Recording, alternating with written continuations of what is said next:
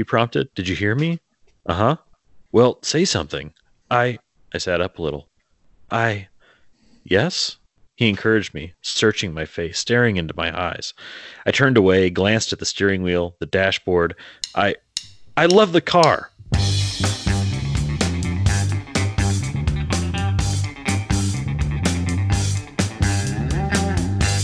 Hello and welcome to our first show of 2020, episode 131 of the Erasable Podcast. This episode is brought to you by Notegeist, an online curated stationery shop. Relaunching on January 9th. Stay tuned for the ad for information on how to get an exclusive gift with purchase for Erasable listeners. I am Johnny Gamber, sitting here dressed as Baby New Year. Happy New Year. And joining me are my two favorite New Year's resolutions, Andy Welfley and Tim Wassam. Hey, guys. Hello. I bet you look great with the Hello, diaper man. on. I don't. But I'm going to take that as a compliment. Yes. Yeah. So it's a new year, and tonight we have a special guest. Brian Manning recently opened an independent bookstore in Portland, Oregon, and he has specialized knowledge about one of us. Or that one. So before we call Mr. Manning and chat about books and all things literary and cool, let's jump in with our tools of the trade. So do you want to go first, Andy? Sure. I think the biggest thing I wanted to mention is I finally saw Hamilton. Awesome.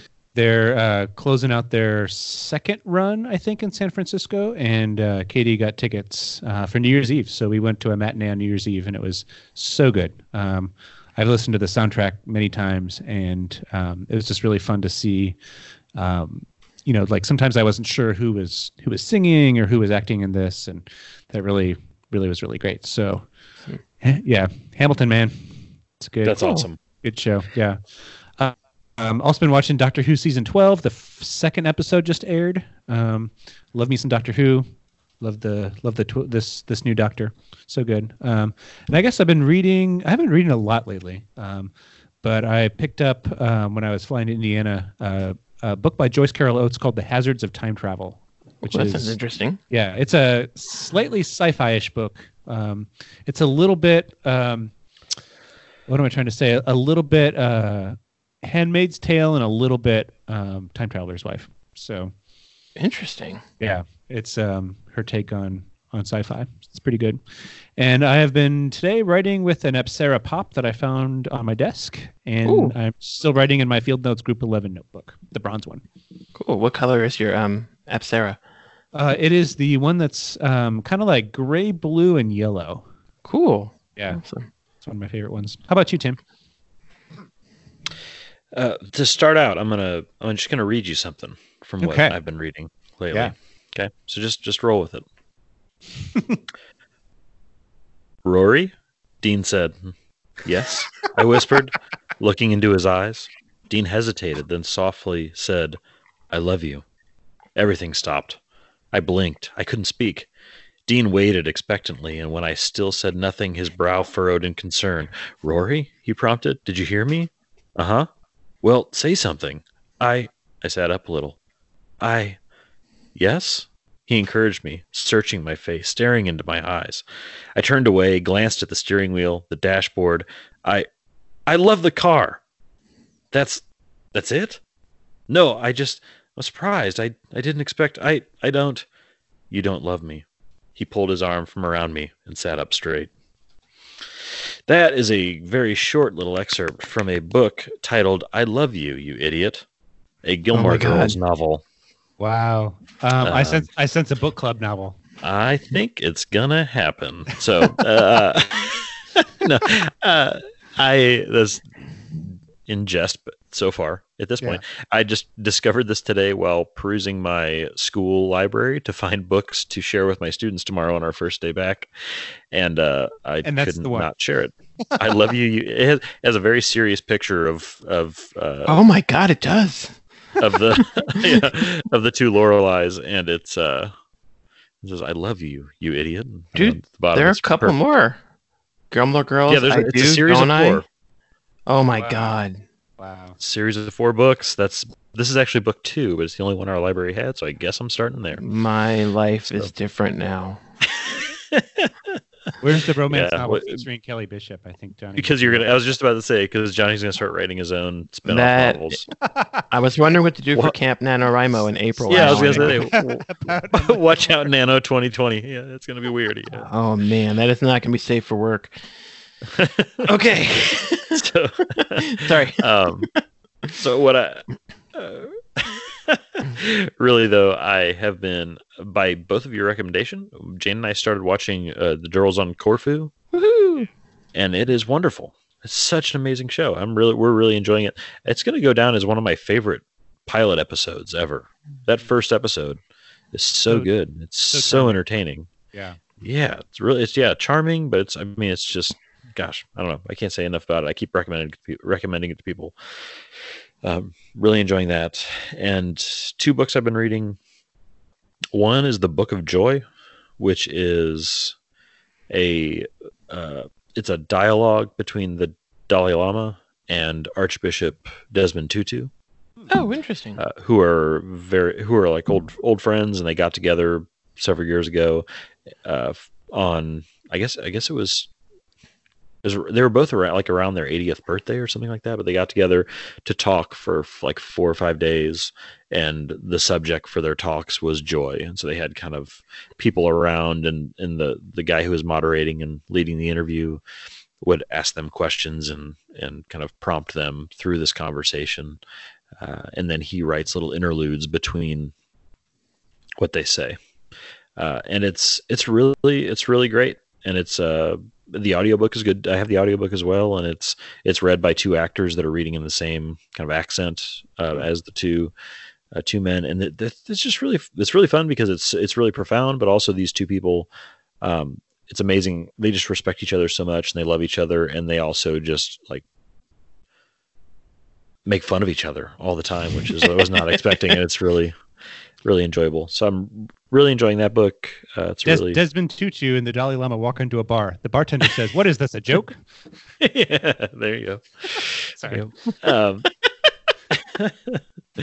And the other book I'm reading right now, which I just started a couple days ago, is called All American Boys by Jason Reynolds and Brendan Keeley, and it's a young adult novel, kind of in the same. Or so far for me, it's in the same vein as The Hate U Give, where it starts out with this young African American kid gets kind of like wrongly sucked into an encounter with the police, and then the second chapter is a young kid from his school who's a white kid who ends up in the same place. You find out when this happens, and then the rest of the book is their two stories kind of weaving in and out of each other as they're both trying to like sort out their senior year of high school and dealing with what happened there. And it's an excellent book. Jason Reynolds is an amazing writer, and he's a really good follow on Twitter as well. So I'm really enjoying that. And as far as what I'm writing with a Blackwing 155, which I got at Malaprop's bookstore in Asheville on our anniversary the other day. I picked up some of those, and I'm I'm back to my Field Notes Wilco John Sturrock edition, which is the one I've talked about it before, but it's the one with the like dog face hidden in it. So I didn't finish it, and so I'm back with that. Nice. So cool. How about you, Johnny? So we spent a lot of time over the holiday watching BritBox, which is, I guess not everybody knows BritBox. BritBox is it's a streaming service that's made by ITV and BBC. So it's got a lot of really cool shows. They've got a few original shows. And we watched a mini-series called In the Dark, which is about this detective who just finds out that she's pregnant, and then the poop hits the fan. But it was like super, super good. It was, if you have BritBox, definitely check it out.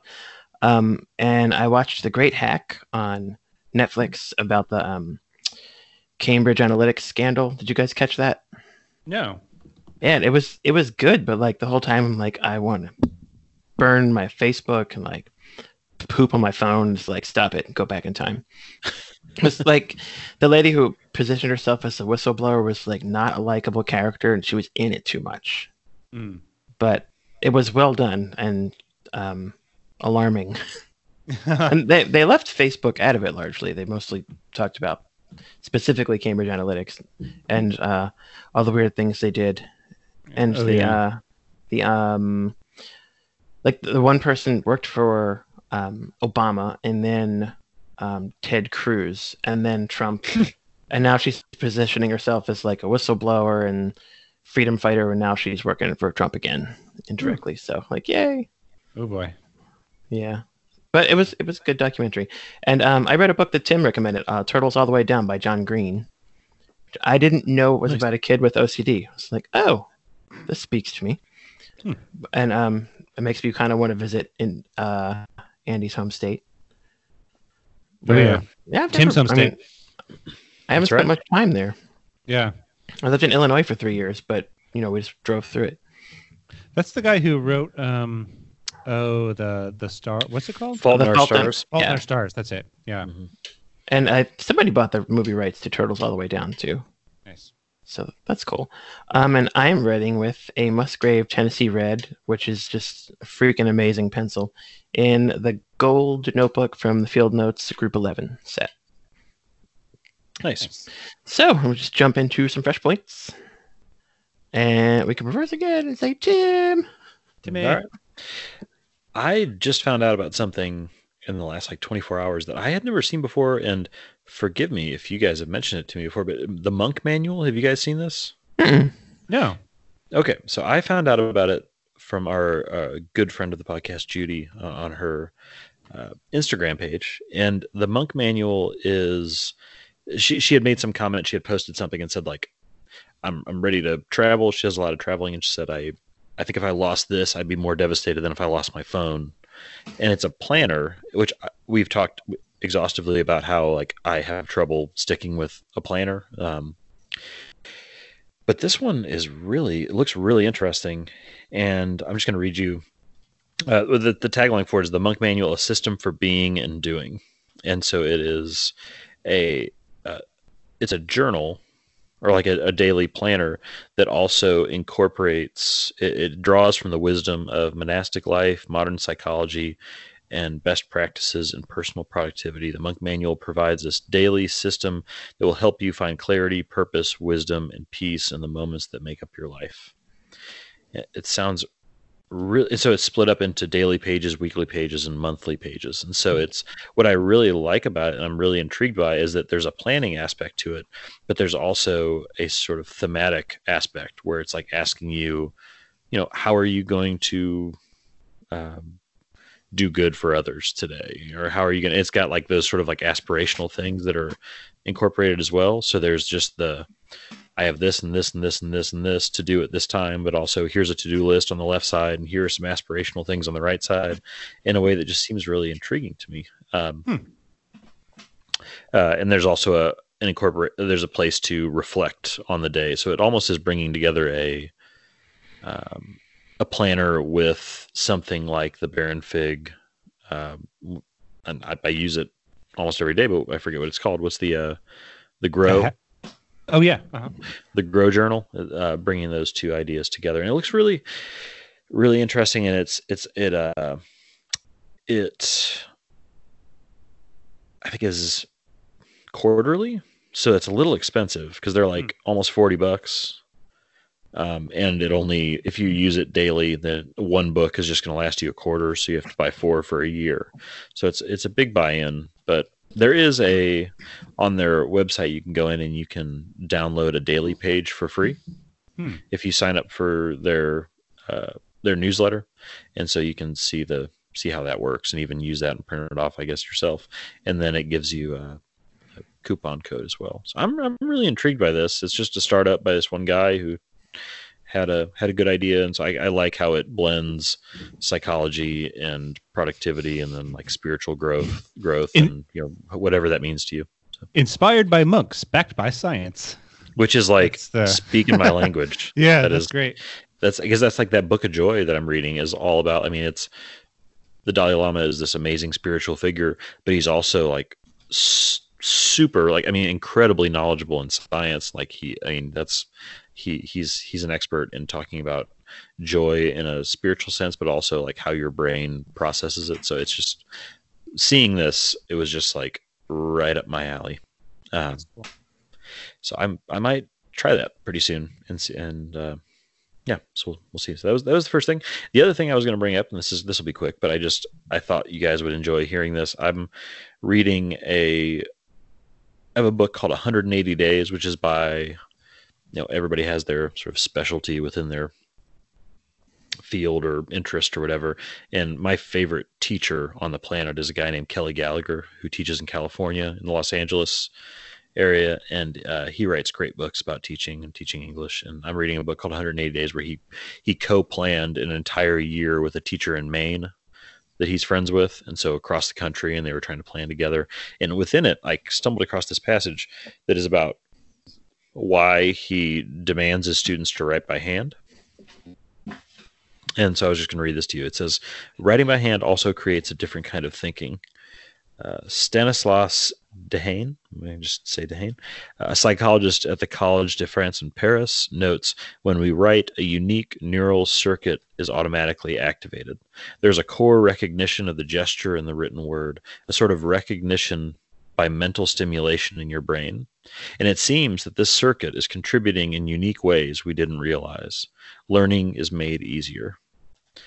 That's in 2014. And then it says, the Zebra Pen Company in 2014 reports on the research of Pam Mueller and Daniel Oppenheimer showing that when students write by hand, 1, they build stronger conceptual understanding of the material. 2, they tax different cognitive processes.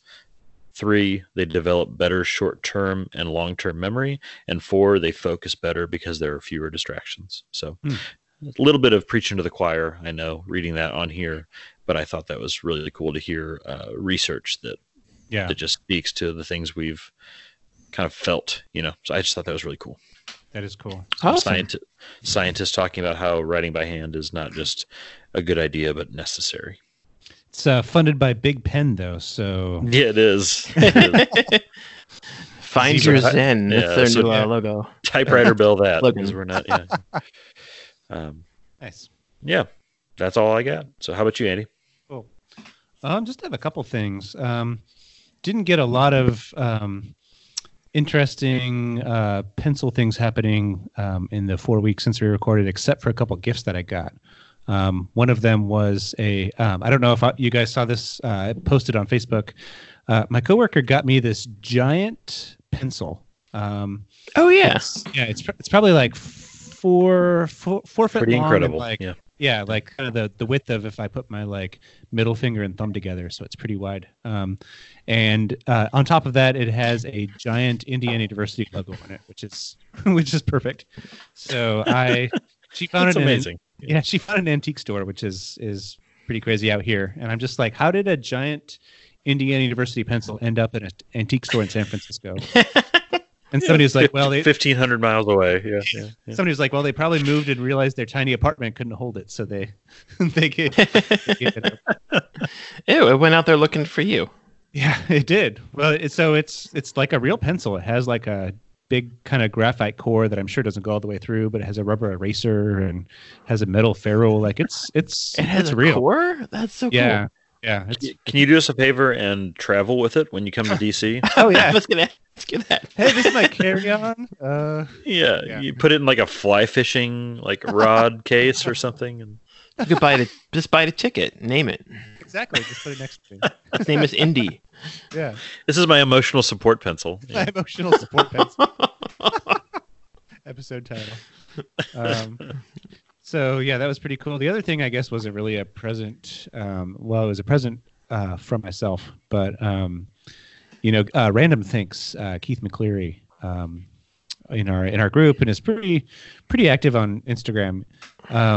He sells these 3D printed pencil holders that are really, really cool. So he posted a couple in the group, and they're kind of like rainbow colored. The 3D substrate that he uses is just kind of prints out rainbow colors. So I bought a couple of those. I gave one to Katie as a gift, and I kept one for myself. Super cool. So actually, I think that Gary is going to sell them in Notegeist, which we'll talk about here in a minute. But yeah, check that out if you've never seen it before. It should be on the Random Thinks Instagram. Johnny, how about you? What are your fresh points? So I got a couple stationery related Christmas presents, and my favorite one was from Frankie, which was one of those cool cedarwood sliding pencil boxes from Musgrave, full of the Tennessee Red Cedar, which is like so effing awesome. Mm-hmm. So for people who don't know, this is I think it's the only pencil in mass production that's made of Tennessee Red Cedar. It's like when you think of cedar and your rabbit's bed or your closet, it's that cedar. So it's amazing, and the pencil is beautiful. The core is like seriously dark and very smooth, but not like it doesn't feel like a Japanese core. It feels like an American core. It's awesome. I've been using it nonstop. Like, this might be my new favorite pencil. I might have to buy like a crap ton of them. And then I bought the extra box. They sell them by the dozen for $9, which for a premium pencil is a steal. And the box sort of works like a matchbox, which is really cool. Did you all read Dade's review of the? Yeah, I was working on one, and he scooped me. Curse you, Dade! And like his is too good. I give up. Yeah. But they also make the Musgrave Harvest Pro in a box like that, which is made of incense cedar. And I had to buy myself a set of those because why not? Yeah. So I guess we could jump the gun and say that's our pencil of the month this month. Yeah. So get yours, and the week of January 20th, we're going to talk about them. I know they sell them on the Musgrave website today. Yeah. Yeah. They sell them on the Musgrave website, but do they? Is CW Pencil selling them yet? Do you know? Oh, I don't think so yet. Check that out. Yeah. But they still say ship December 16th. When I bought them, my shipping was super fast and super cheap, which is awesome. And it's Musgrave. They give you a little sample pack with them, which is cool. And we've joked about Musgrave in the last 6 years, and sometimes their way of doing things is kind of weird and old fashioned. But lately, they're really engaged. They're making new stuff. Their quality is getting way better. And this is downright innovative. This is just cool. Oh yeah, huge shout out to Nicole Delaware. I think that she's really done amazing things with Musgrave. Absolutely. Yeah, a friend of mine got some Mitsubishis for Christmas or his birthday. I don't know. They were right next to each other, and he sent me a picture. So I sent him a link to the Tennessee Reds. I was like, check these out. He's like, holy crap, these are just perfect. Yep, they're awesome. So wait. Yeah, get your box, and yeah, you could follow along. And while you're there, get some of the Musgrave, the Harvest Pros. They actually have a different core. They're really sweet. They're nice. And my next fresh point involves my daughter, who has taken up bullet journaling, which is really cool. So we went out and got a like term, which I'm just like, hey, pick a color. Good luck, because they make like 50 colors. And I think she got royal blue. So she just doesn't give an F. She just writes in there, does what she wants. Last night we were chatting, and she drew paw prints going across the page with a brush pen. I'm like, that's awesome. She's just using it and it's letting it evolve, which makes me really happy, because mine is just one color and no drawings. Yeah. And the opposite of that is the Empty Bottle, which is a bar in Chicago. Their custom field notes that came out right before Christmas, much to a lot of people's chagrin with the way they were shipped. So they shipped the media mail, which apparently you can't do with blank notebooks, which we did with our Bear and Fig notebooks. Shh, don't tell anybody. But we lost money shipping all those damn notebooks, so I don't feel too bad about it. But a lot of people's packages arrive with postage due. So I mean, they apologized. It was obviously just a mistake. They weren't trying to rip anyone off, or if they were, they did a good job of making it seem like they weren't. But they're really interesting. Apparently, the 3-pack, and the first one is like a recycled concert poster. So I don't know what mine is from, but it has October 4th on the front, which is my anniversary. So that's pretty cool. Did you get the baby doll head ones? I really wanted massive baby doll action, but one of mine has a little strip of baby doll heads. So that's good enough, but I was tempted to buy more because I want a lot of baby dolls. Like that could be one of my next tattoos. Oh, yes, it should be. Absolutely. Yeah. Yeah. So yeah, those are all my fresh points. So we have a little ad this week because our friend Gary Varner is reopening his stationery shop, Notegeist, which is super exciting. So this episode of Erasable is brought to you by Notegeist, an online curated stationery shop. You may remember Gary Varner from episode 18. My God, that's a long time ago. Yeah.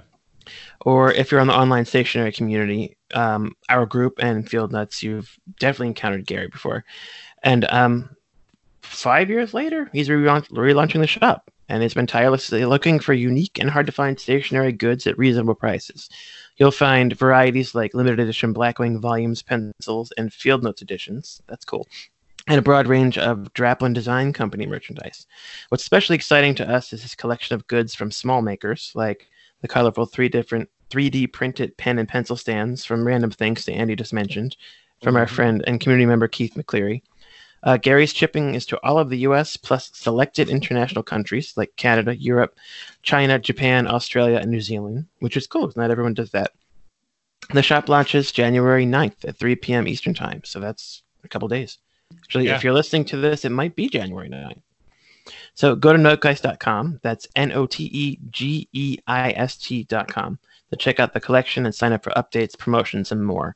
And also, because we love you, if you're one of the first 40 Erasable listeners to place an order of at least $10 on Notegeist by January 16th, you can use the offer code ERASABLES with an S, and Gary will include a goodie bag with a Notegeist logo embossed Field Notes single, a natural Notegeist pencil, and one of the limited edition of 200 Notegeist sticker pack number 1 featuring cute little Notegeist ghosties. And the only way you can get these stickers is through the Erasables offer or to buy them in the shop. And once they're gone, they're gone. They're not going to make more. So remember, that's notegeist.com, and the offer code is Erasables. And as a note, like Gary let us look around the website before it was launched, and the new Notegeist pencils are cedar this time. Yeah. Like totally naked cedar. Yeah, they look really good. I also love the little ghost logo. That's super cute. Yeah, those are this time adorable. around. Yeah. It's like just a little Halloween every day. Yeah, there's some cool like random stuff in there I wouldn't know where to buy otherwise, like collectible pencil tubes. Yeah. If you want to put your Blackwings or other pencils. And they have I think a couple different cap colors, so that's cool. That's where I don't think he's offering this time around, but that's where I bought those little clear plastic sleeves that you can put like, rare Field Notes in. Cool. They're for baseball cards or something. Yeah. Yeah, and I immediately bumped on the fact, and these will go fast, but he's got in there, he's got Blackwing Cal Cedar commemorative pencils that he's selling as singles, which is, I mean, not cheap, but also those are just such great pencils. And if you're looking to get one for your collection, he's got a whole box and, in stock that he's selling individually, and then you can even buy the empty box if you want to get the empty box. Gary, I thought you were going to retire. Maybe this is it. It's those Blackwing Cal Cedar commemoratives. That's what's going to do it. Yeah. And he's got the Blackwing Black Friday special and the Blackwing Diana. If you didn't pick those up, singles of those. That's cool.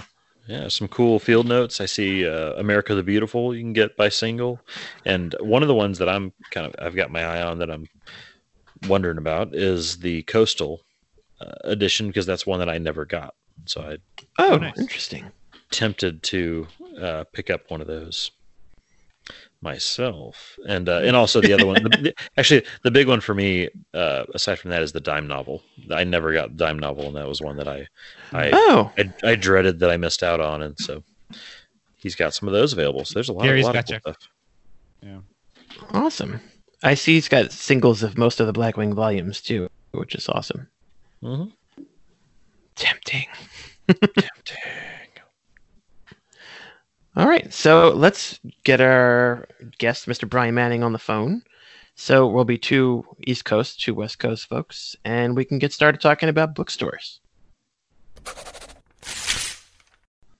Now we are going to jump into our main topic, where we're going to be joined by Brian Manning, owner of Revolutions Bookshop in Portland, Oregon, and also my roommate in college before social media. So we have no secrets. Well, So, thanks. hey, thanks for joining us. Hey, thanks for having me. This is awesome. Or you can say whatever you want about Johnny. Nobody's listening. But you can't back it up. Yeah, that's true. That's true. That's true. So, An after dark Johnny Gamber libel session. There we go. Just like tell us all kinds of crazy things. Yeah. we're like Q&A. Did Johnny really do this? Yes or no? Well, can I tell the story? How early of, did he start using the Dr. Claw? Yeah. The first time I saw Johnny, you guys want to hear that story? Absolutely. Oh God. Yeah, we were in college. We were taking that music for plants. I don't know. We were in that weird music class, Oh, that's and it was at that weird outbuilding because they were doing construction. And I just remember him. He used to smoke at the time, and you were in class, and I was friends with Ari already. Or was that his name, Johnny? What was his name? I think you pronounced it Airy. Ari, that's right. And you were just messing around. This is before class, and he asked you for a lighter or something, or I don't know. He was giving you back a lighter, and you're like, "Thanks." And you're like, "Ooh, I really like your sweater." And you kind of caught his sweater on fire. It just ran up his sleeve. And I was like, "Wow, that guy is crazy and funny. I like him." Like, do you have a roommate? Yeah. Please set me on fire. Do you want to be friends? Because I like playing with fire too. I've never played with fire in my life. Wow. So that was Johnny back in the day. I deny Same this. today, he set this podcast on fire like 6 or 7 times already. So. Andy and Tim are going to be disappointed when they come to town and I'm so mild-mannered. You're just gonna be like, "Hey guys, it's coffee time. Come on." Yeah. Would you guys like cream in your coffee? Brian visited me You once. haven't, in lit, Boston. you haven't lit a single thing on fire. Congratulations. So, speaking of old secrets and lifestyles, can you tell us, Mr. Brian, a little about yourself? I guess as personal as you want to go. Sure. Yeah. I hail from Baltimore, more specifically Dundalk, Dundalk. And it's crazy that a lot of people joke, "Oh, you own a bookstore now and you're from Dundalk." Those two things apparently don't go together, but I love my hometown. And I'm living in Portland, Oregon. I've been out here 14, maybe 16 years. I'm a transplant, but I'm starting to have spent more time on the West Coast than East Coast, or starting to add up those years. Yeah. And I have a lovely wife and 2 kids, and just living the life. Awesome. Yeah. So one thing that I noticed when researching for this is that you've written a few pieces on Pencil Revolution, which is this little pencil blog that pops up every now and then. What is it about pencils that draw your interest? Well, I mean, really, Johnny was the one that was like, "Pencils are awesome." I think you started getting into them he was always into what he was writing with. And then he got me into I remember, Johnny, you when the gel pens first came out, and you were like, "Oh, look at these things." I mean, of course, this is like the dinosaur age, but and then, being good friends with Johnny and a roommate, he started lending me stuff to write with. I was writing poetry at the time, and of course, term papers, and I kind of sprouted from there. And eventually, when Johnny got into pencils, he started hooking me up with pencils. But I think pencils specifically, what I'm drawn to is just their simplicity, their easy ability to edit. And I really like that you can, the meditative process of sharpening them. There's something, I really enjoy that. Yeah. I think that's great. A lot of people feel really slowed down by sharpening and they can't get it out fast enough. But I think that's really great. I like being able to stop and kind of recollect my thoughts while I'm sharpening. Oh yeah. I agree. Yeah. In Baltimore, you worked apparently at the reference desk at the Enoch Pratt Library's main branch, and now you own a bookstore. So what is it about books that makes them want to be the kind of core of your life's work? I mean, I think that books, it's maybe a cliche, but the the ideas and the perspectives, the different ideas, things that maybe you never would have thought of on your own, and the perspectives that people introduce in books or through books can really change lives. And I mean, I think Descartes said it best when he said that, reading or when we're reading someone's thoughts, it's basically the best they have to offer. It's our thoughts have been condensed down, and they're sharing them with us through this form. And for instance, there's that scene in Wings of Desire. It was later made into that horrible Nicolas Cage film, the American version. Do you guys know the movie I'm talking about the angel that falls in love with the woman and then becomes human?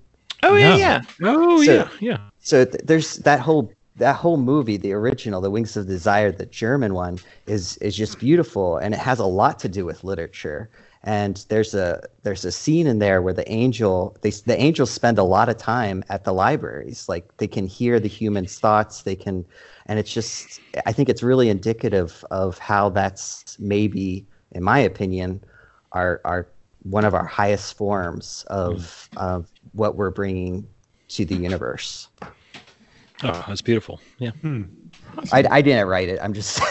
Tomorrow is my first day back teaching, where I try to get them like all hooked on a book on the first day. So I'm going to use that. I'm going to steal that.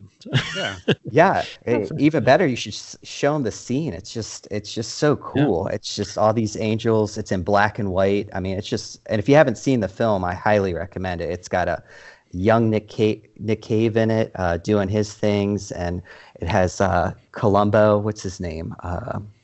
Peter Falk. Peter Falk. Yep. And Peter Yeah. Falk So- plays a. Mhm. Nick Cave is in the original, and Nick Cage is in the remake. Yes, good point.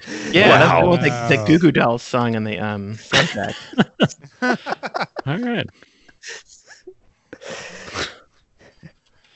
Oh, man. So you are in Portland, Oregon, home also to Slow Jenkins. our friend Mr. Aaron Draplin, who he said one day we'll have on the podcast.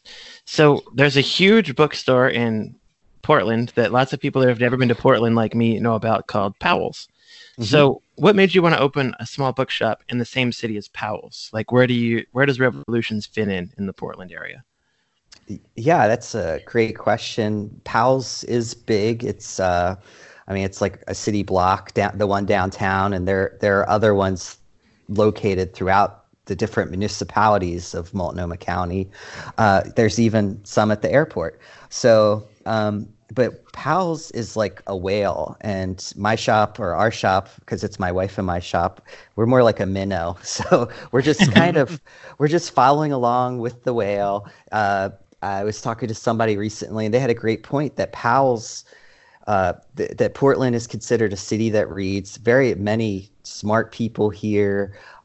Powell's brings in all of the authors. There's so many events. If you go to Powell's website, you'll see everybody of renown, George Sanders, to everybody. And they come here and do these readings, and it kind of creates this fertile soil for other things to pop up.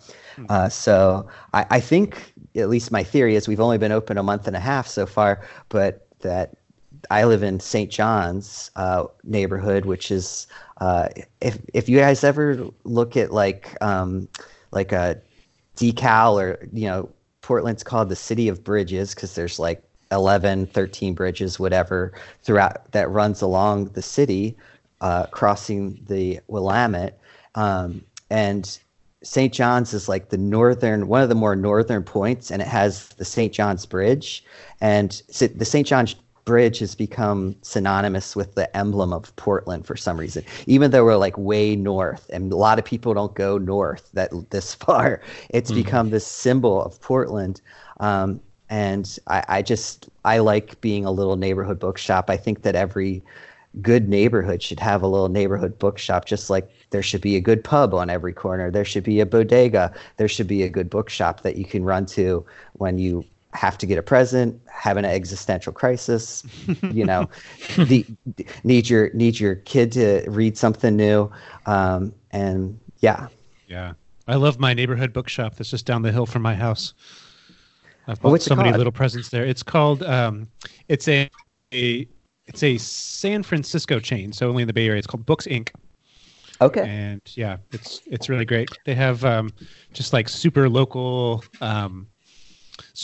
books, as well as just a lot of, you know, bestsellers and, you know, things they've been selling for a while. So it's really fantastic. Yeah. So you've I didn't realize that you've only been open for a couple months. Yeah, we opened November 22nd, and we did it in a hurry. It spawned out of a couple things. Mostly, it spawned out of an existential crisis myself. I was taking an H&R Block tax course because I do bookkeeping, and I was like, I wanted to maybe branch out, and I was probably 3 weeks into this tax course, and I was really not enjoying it. I was just like, I don't want to do this with my life. And I was in St. John's at my favorite coffee shop, and I glanced across the street one morning when I was really feeling low and like, I don't know what I'm doing with my life. And I saw this little space available. It's 400 square feet. It's very small. It used to be Wayne the barber shop. He was there for 40 some years. And he was like kind of a mascot of St. John's. And I thought, wow, that space is available. That price is amazing.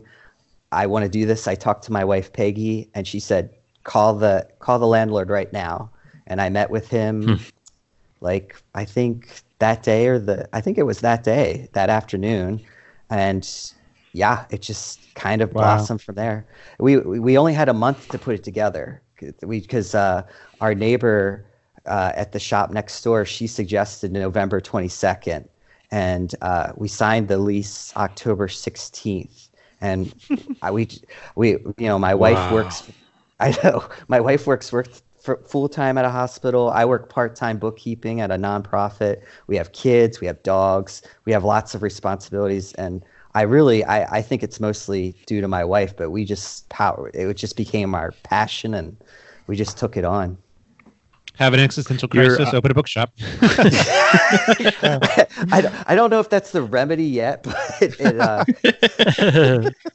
it at least soothed it for a moment. Yeah.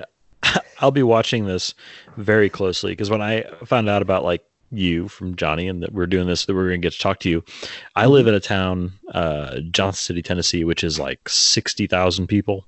It's a decent sized town, and we do not have a bookstore. We have one. Wow. It's a college town. We have East Tennessee State University is here. We have one used bookstore that's kind of like a half price books kind of place. Okay, so it's like remainders or stuff like that. Yep. They don't carry new books unless people sell them to them.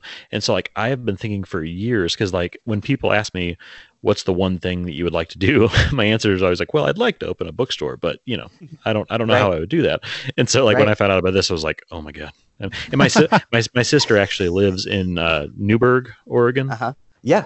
And she teaches at George Fox, and so she's been like for months trying to like help me figure out like what would this bookstore be like what would it need to be. And so I'm like, when I found out we were doing this, I was like, yeah, no pressure, but I'm going to be basing the rest of my life on how this goes for you. Well, you know, we are primarily used, but we do have some new titles. There's some stuff we can't keep in used, or I can't find used, and you know, 400 square feet, we're definitely but there's a couple things I say, but usually I say we're small, but we're selective and we pack a punch. And people come in and say, wow, you're very well curated.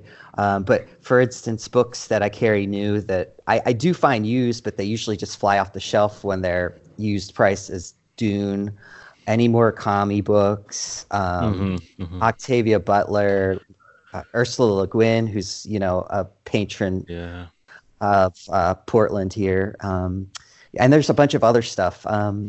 So Yeah, but I do like the used aspect. We do carry some new stuff though, and especially we've been focusing lately on trying to carry small press local stuff.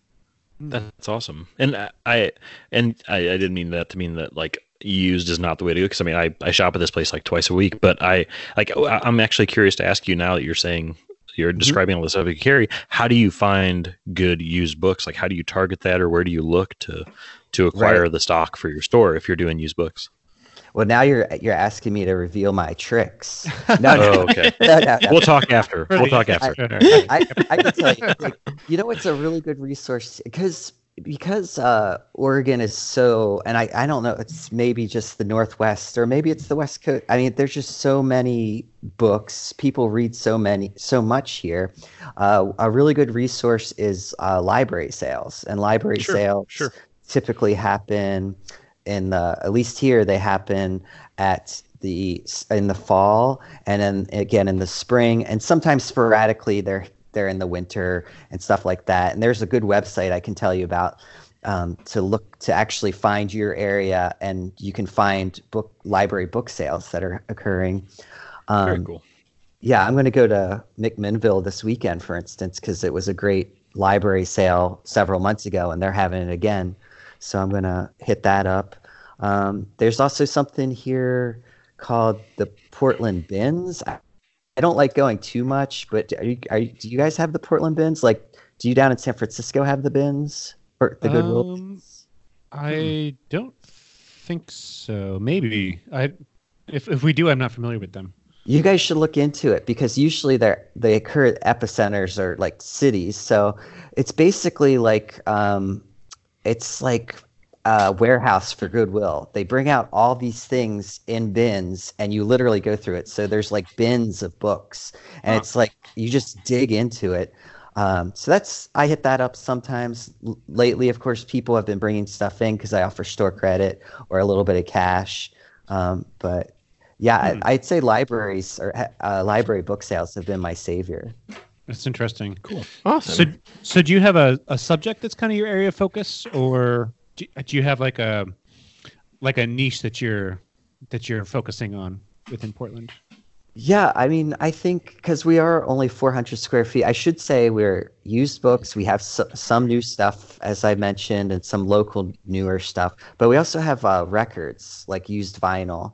And it's just a small selection of used vinyl to just kind of give us a little bit of diversity. And it harkens back to my favorite bookshop in Baltimore, which is Normals. And Normals has amazing selection of records and books. They're way bigger than us. They're awesome. And when you guys go, Johnny has to take you to Normals. Definitely. But as far as what we try to carry, we try to just cast a wide net. So we carry like literature. We have, because our name is Revolutions, we have like leftist writings like Emma Goldman. Occult stuff sells really well, which is cool because that stuff I think is interesting, like occult, esoteric, weird stuff. Tarot cards are on fire out here right now, as well as witchcraft, writing and philosophy, and like I said, local stuff. Yeah. Awesome. Cool. So opening a bookstore in the age of Amazon can't be, or it has to be like kind of an intimidating task to take on, because people need a reason to. Amazon, have you heard of it? Have you heard of it? What the hell's that? It's .com at the end of it. Yeah. I'm glad you're pronouncing it. I always thought it was Amazon. It's Amazon. So it can't be easier. It can be intimidating because you're trying to figure out like what can bring people, instead of buying these books in their house, what's going to bring them to your store. So what are some of the difficulties that you've had to deal with in opening a small store so far? In this age. Well, I mean, that's a great question.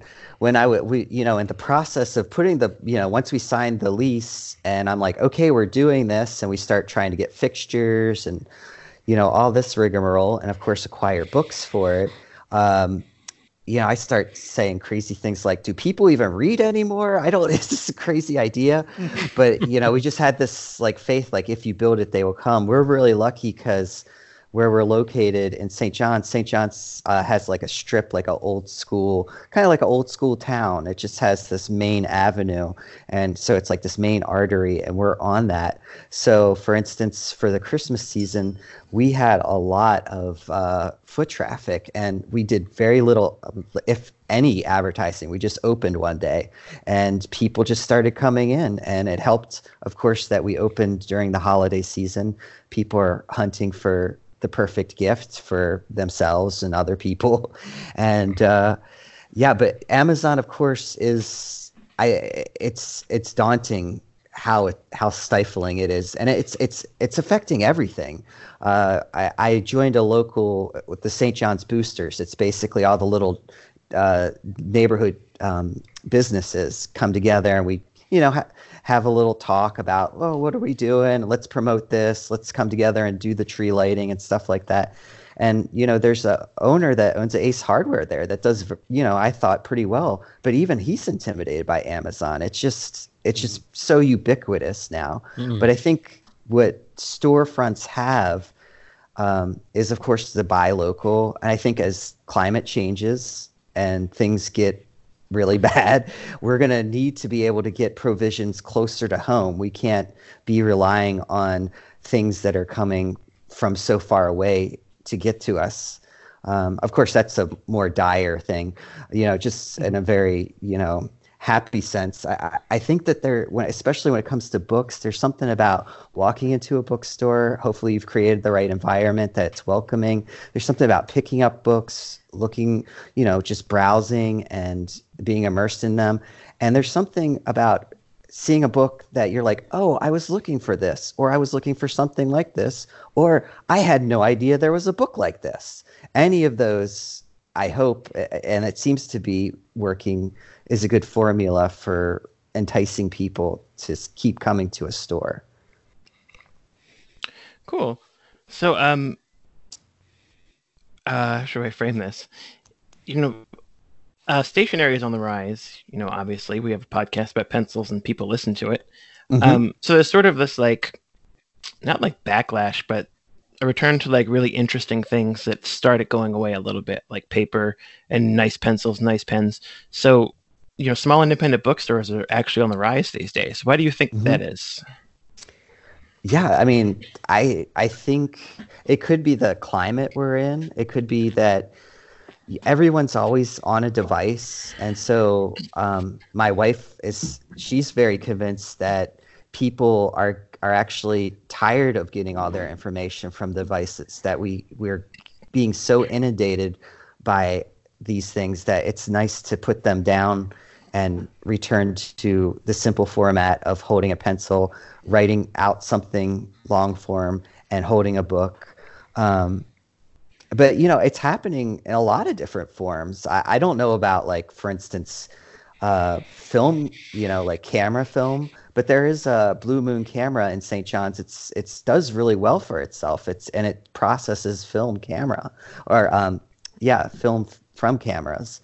And of course, you guys probably also heard that vinyl did really well last year. Apparently outsold CDs, which, I mean, who buys CDs anymore? But I don't know why things are taking this turn. There is something, I think, in us that we like tactile things. We like holding things. There's something very securing, and we can communicate with it better, I feel like, than a screen that is glaring at you. That's my theory. So, speaking of which, I do have to, admit that I like to, read a couple books at once sometimes, and because of that, I really like to read ebooks. Yeah. So I know that, like, Barnes and Noble and Amazon and the big companies kind of have a hold on the distribution of ebooks. I try to get mine through Overdrive from the library sometimes, but yeah. Is there room in the world for ebooks when we want indie bookstores to prosper? Is there a way that you see someday for ebooks like to coexist with independent bookstores? I mean, they're doing it now, from what I can tell. Yeah, I mean, I am not. That is to say, diversity is the flavor of life, or whatever that saying is. But I also have a ebook reader. I use it when I travel. Like I do bike packing, and so I do overnight camping, and especially if it's like going to be a couple nights overnight camping, and it's just nice to. It helps me fall asleep if I read, so I might take my e-reader with me. But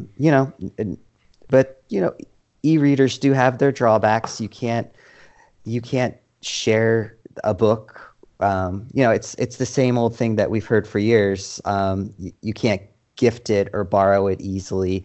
And there's something, at least from what I saw this holiday season, it seems alive and well that people like finding books that they loved or they think somebody else will love, and buying a copy and giving it to them and saying, I was thinking of you. Apparently somebody even told me this amazing thing that in Iceland, there's a word for like in Christmas time, it's like that's all they give is books, and it's like there's a term for it, like boat book, or it's like a boat full of books. And it just sounded beautiful to me that this. I wish that our culture would adopt this instead of giving each other all these like frivolous things. Let's all just give each other books. It's Jolapa. I'm not going to pronounce that. The Christmas book flood. Yeah. Oh, did you find it? Yeah. Oh, good. So I'm not making it up. But no. I wanted to know how to spell it. Sorry. Getting back to your point really quickly. I mean, I have an ebook. It kind of freaks me out. I'm a very slow reader, and it freaks me out that I'm sure there's a way to turn it off, but my Kindle tells me this is how many more hours of reading you have. Oh yeah. Or this is how far you are in the book. I mean, I really prefer like holding the book and like weighing it and being like, oh yeah, I'm almost through with this sucker and I've taken all this in. You don't get that with a Kindle. Instead, I feel like it's always judging me. I did read the Steve Jobs biography that Walter Isaacson wrote on. That was the first book I ever read in a Kindle, and I had no idea how thick it was. And I remember completing it and going into a bookstore and seeing like, man, that is a thick book, and just feeling proud of myself for having read the whole damn thing. When I first, oh, sorry, go ahead. No, you go ahead, please. My first Kindle I got, just like the basic Kindle. It used to drive me crazy that the percentage was at the bottom of the page, and so I had a case for it, and so I had to find a wide enough rubber band that I could put around it to cover up the page number before I put my case on, because I didn't want to see that stupid percentage point. My eyes would just keep floating down to that percentage point, like, oh, still 23%, still 24%. Yeah. And it's like that when you have a really long book. It really, and especially if you're a slow reader, it's kind of like you're barely ever moving along. I think the ebooks are fine and dandy, but there's also something about it that I don't feel like they're my books. It's like that's the same reason why I'd rather own vinyl than buy, a CD. Well, not CD in that case, but I mean, buy something digitally. I don't even like buying movies digitally online or anything like that. It's just something for me. I'm just old school, like Johnny referenced. We're pretty old, but speak for yourself. I just like looking at, and saying, oh yeah, those are my books and I can give them away, or I can, I don't ever really feel like anything I buy through Amazon or through ebooks is genuinely mine.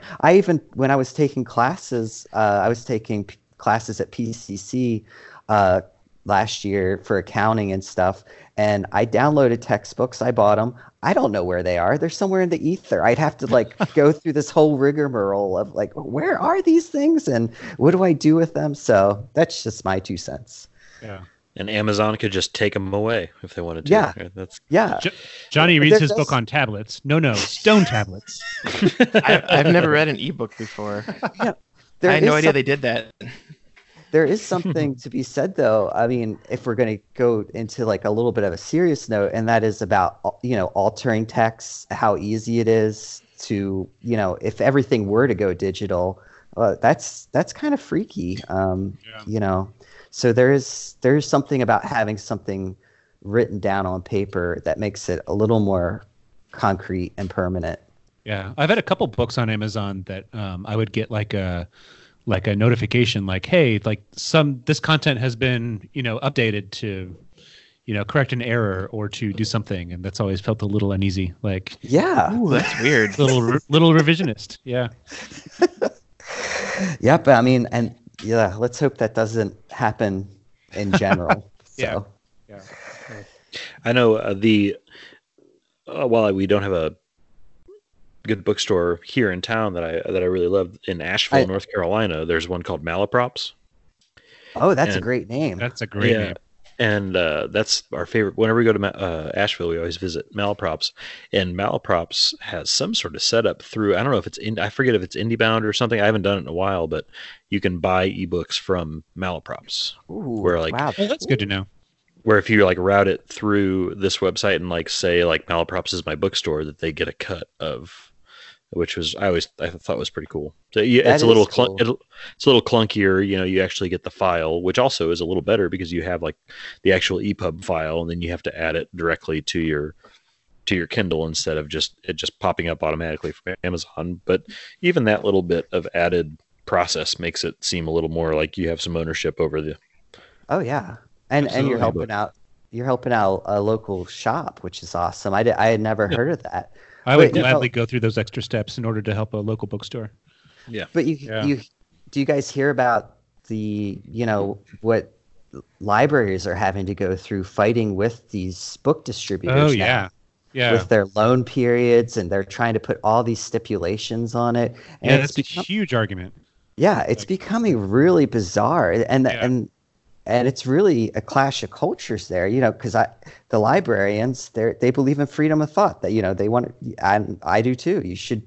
Books should be able to be gotten somewhat easily. And the ebooks are not very democratic, in my opinion, for that. Mm-hmm. Yeah. So in general, what would you say is so far your favorite thing about owning this bookshop? I think it's nice when I first get there and I just like walk into it and I'm like, oh, this is my shop, and surrounded by books and there's something great about being surrounded by books and being like, this is where I'm going to hang out today. This is where I'm going to be. And I really enjoy that. Of course, there's always the aspect of somebody coming in and looking for a particular type of book. And even if you don't have a specific book, you can maybe direct them to something that's similar. And I really like that feeling of somebody walking away happy and being like, oh, this is awesome. I really appreciate this and I can't wait to come back. Mm-hmm. That's awesome. So you mentioned Normals in Baltimore, where we're definitely going to have to go when Andy and Tim come in, which sort of sits, between a cool neighborhood and like a neighborhood that's not doing so well. But it's been there for 3 decades almost. It's going on to this 4th decade. So, it serves as an anchor for the neighborhood. And then we have a famous bookstore in Baltimore called Ivy Books, which is like the literary center of Baltimore with the caliber of people they get in. So what role in general do you think independent bookstores play in maybe contemporary society and maybe especially American society?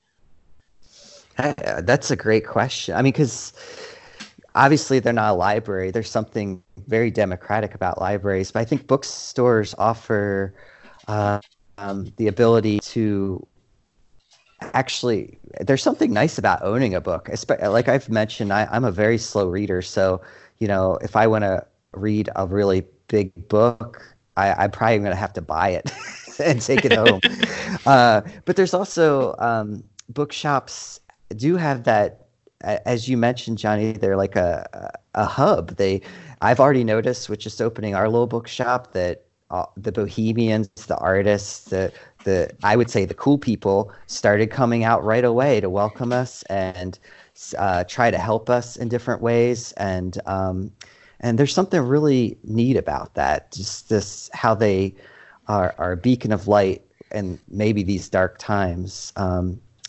Yeah, I don't know if that specifically answers your question, but we just had our first event this past weekend. It was 3 poets that read, and they were amazing. Granted, we're very small. We had like 25 attendees, and maybe we could have fit another 10 people. That's it. But and we're gonna have more events. We're gonna have a class on mycology in a few weeks for people that are interested in mushrooms, which are another really hot thing here in the Pacific Northwest. Huh. Yeah. So I think there's something about local bookshops that offer that to the community as well. That's really cool. What is one of the weirdest or most surprising requests that you've gotten for stocking a book in the store so far? Oh, I can't think of one thing specifically. I mean, one person asked about the Kama Sutra, which ironically I haven't come across used, and I don't know if I'd want to. Why is this book sticky? Oh, Jesus. What's wrong with these pages? Sorry. And it's okay. But during the Christmas season, what I thought was funny, and it kind of shocked me at first. Some people came into the shop and I was like, hey, I always greet them and I say, let me know if you're looking for anything. And a couple people, like, they were just dropping off a load of laundry to you. They would just like start giving you a description of somebody. Like, well, he's in his 50s and he's a hardcore sci-fi addict, so he's read all of that. So, but what else do you have that he might be into? And so I really dug it after a while. It became a cool challenge. I liked that. Like, it was like a game. Like, oh, what can we find that your weird uncle would be too? We have a bookstore in San Francisco called Borderlands, which is a pretty well-known science fiction bookstore. And the guy, science fiction and mystery and horror, the guy who often works the front desk is just like the best curator of that. Like, hey, I'm looking for something that's like hard sci-fi, maybe time travel related, and like would appeal to this and this. Boom, they have it. They have like a recommendation for you. Yeah, I mean that's what I mean. There's a close line. Obviously you can't have read everything in the bookstore, but you have to have a good grasp of what is in the bookstore, and you can at least point people. You're like people's Virgil, to use the Divine Comedy reference. You're just trying to guide them through the way and say, hey, this might work and let's go this way. But there is one book I have in stock that I could tell you guys about. I don't know if this plays into your question at all, but I have a 1979 Dungeon Master's Guide on display behind my counter. Wow. Yeah. And D&D people really love that stuff. I don't know. I've never played D&D, but they really love it. And so, it's something that gets a lot of, oh, that's cool. And people look at it. But that's pretty fun. Cool. Nice. So you've got books, but when are you going to start stocking stationery and pencils at Revolutions? When or if? Yeah. Well, I have aspirations to do so. Like I said, we opened so quickly. There were some things that kind of had to just fall by the wayside. I do have like a little spin tray at my front counter, and it's filled with kind of inspired by Johnny a little bit. It's filled with, I have like fun erasers, like, just like UFO erasers. I have some pencil sharpeners. I don't have any pencils yet. However, I do have, I did come across some great handmade blank journals that were somebody took some old books that were probably no good anymore and made them into blank journals. So I have those. I do want to get some pencils though. So I'm trying to figure out who my stationery supplier should be. Ooh, we should talk to Musgrave. You get some like cool custom action going. Oh yeah. Oh yeah. Yeah, I would love that. So we have books, we have pencils. Now the other thing we like to know about is coffee. So in the hotly contested Pacific Northwest Coffee Market. What is your best recommendation for coffee in Portland? Mhm. Ooh, that's a good question. I mean, Stumptown is a long time, it's been around for years. But Stumptown, I think it's national now. Do you any of you guys have Stumptown? Yeah, Like, we have oh, it in yeah. Baltimore. yeah, Pete's Stumptown? bought them. What? Yeah, see, that's Oh, where I'm that's like, Yeah, what they're owned by happened. Pete's now. yeah, that's where I'm a little bit like, is it really Portland anymore? But however, there is one on Belmont. It's a street here in Portland, and I really still love there. It was the first place when I got off the plane. My friend took me. I said I need a coffee. She took me to Belmont, and I got Stumptown coffee there, and I still love their coffee there. I'm working down the street currently from a place that also roasts its own coffee, and that's called Cellar Door. I like their coffee. But my hometown favorite is right across the street from Revolutions, and that's Affogato. And so, do you guys know about the Italian affogatos? What they are? I do. Yeah. Okay, cool. Very good. Do you want to describe it to the audience? What is an affogato? It's like a shot of espresso over ice cream. Right, What? right. Yeah. Yeah, you can get gelato, and Yeah. they make their own gelatos there. Now, granted, in the morning, I'm not going there and getting the gelato, Yeah. but Yeah. they still have Affogato there in St. John's. In my opinion, has the best coffee Yeah. in North It's- Portland. It's really good at like the flavors together just work really well. Oh yeah, you get Yeah. like a cookies and cream gelato or something with Yeah. your espresso over it. So Yeah. good. Oh my Actually, God. first time I ever had a nitro cold brew was at the first time in Portland. I was at the Portland the Stumptown on 3rd Street. Yeah. And I was like, what is this? It's a beer tap, but with coffee? Yeah, And it just blew my mind. yeah. I mean, Yeah. it is very, very coffee. This Yeah. town has a lot of. Well, here's the funny thing: it has a lot of bookshops. Believe it or not, I didn't mention that. It's a lot of little bookshops around, even though there's pals. They all specialize in something different. There's a lot of strip clubs. There's a lot of microbreweries. There's a lot of pocket notebook companies out there. Scout books. Yeah. Grappling. Yeah. Yeah. Um, Well, So, Leathermans are made here, and so are Yeah. yeah. there's that really cool cast iron company that's based in Portland. Can't think of what Oh, it's I- called. Oh, Lodge? Yeah, I think Lodge is Oh, based. I didn't know that. Is it? I didn't know that. I should. Cool. Citation needed. I should look that up. While we're looking that up, Brian, what are you reading right now? Oh, I'm real quick. I'm sorry to interrupt you. I was wrong. It is made in Tennessee. Oh, well, there you go, Tennessee. Yeah. Sorry, Tim. I didn't mean to subvert. No. Whatever, Wellfleet. Damn West Coasters. Yeah. Hey Tim, Okay.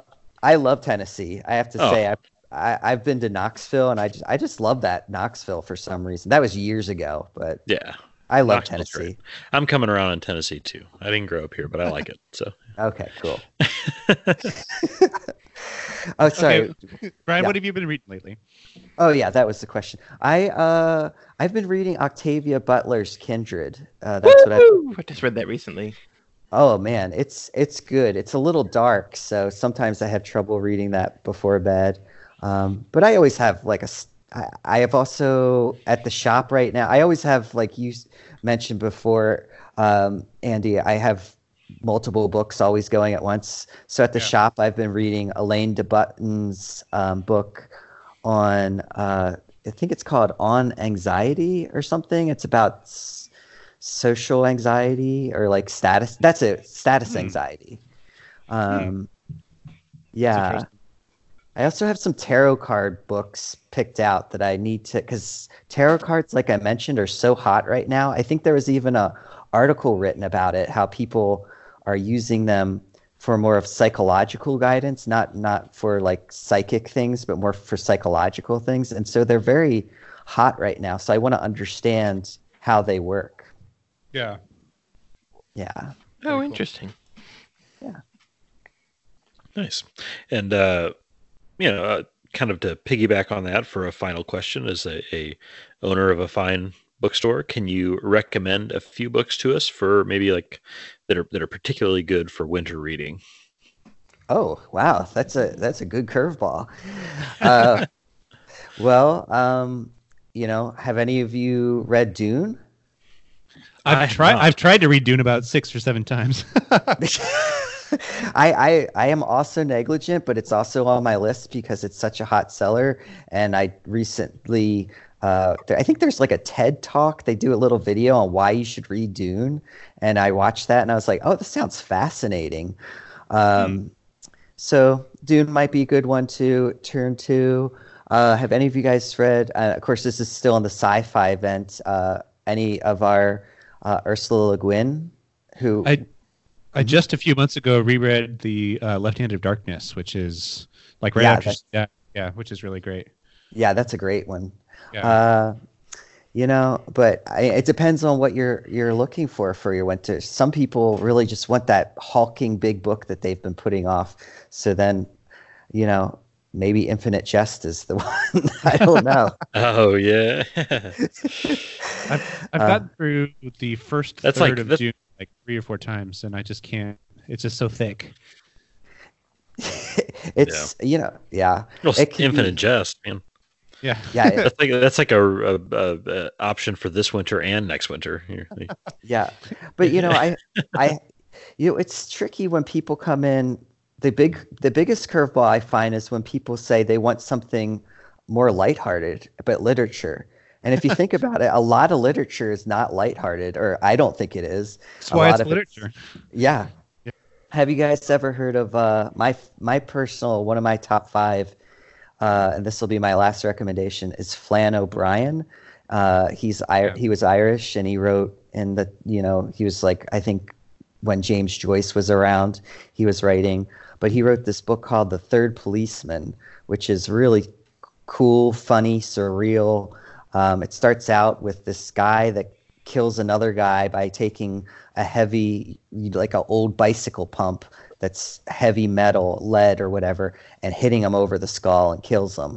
And then it kind of just takes off from there. And that's one of my favorite books. Wow. I'll check that out. That sounds really interesting. Cool. Yeah, it's a fun one.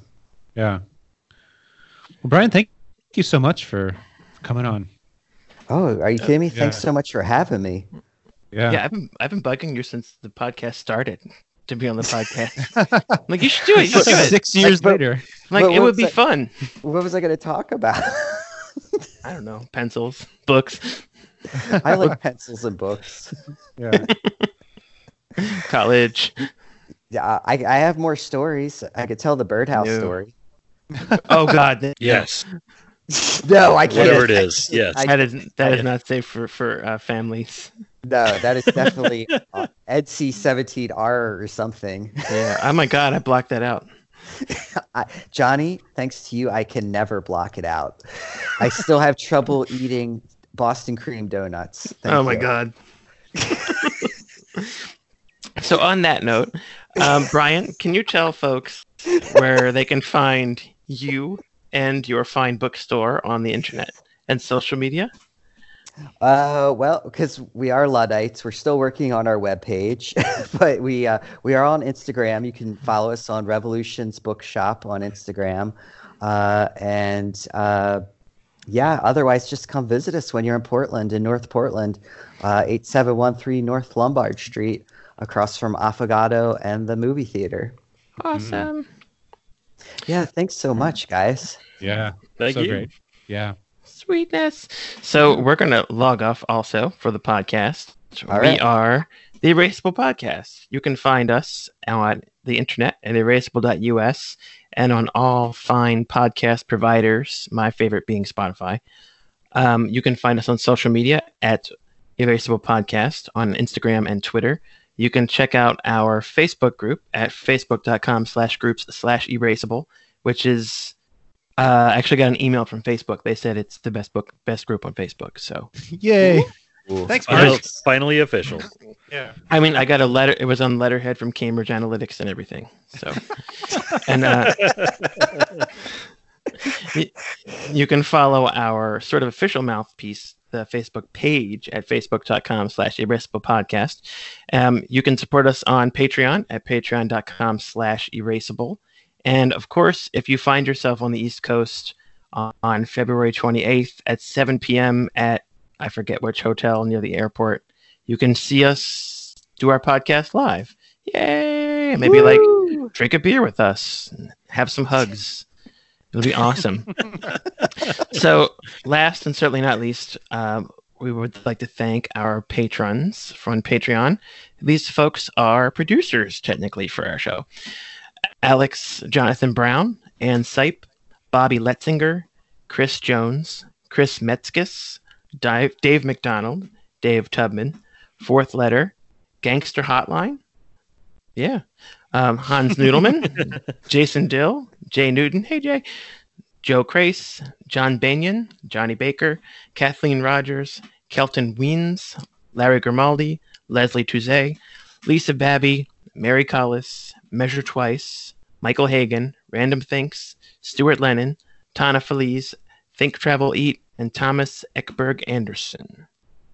And thanks again to Gary Varner and the newly relaunched Notegeist for sponsoring this episode. And remember, if you go to notegeist.com between January 9th and January 16th, and you're one of the first 40 people to use the code ERASABLES on your order of $10 or more, you get a free goodie bag, which we've seen and is pretty awesome. Oh, yeah. So thanks for tuning in, and we'll see you guys in 2 weeks. Do you like our podcast? Most people like our podcast. But if you don't like our podcast, baby, we'll turn it off.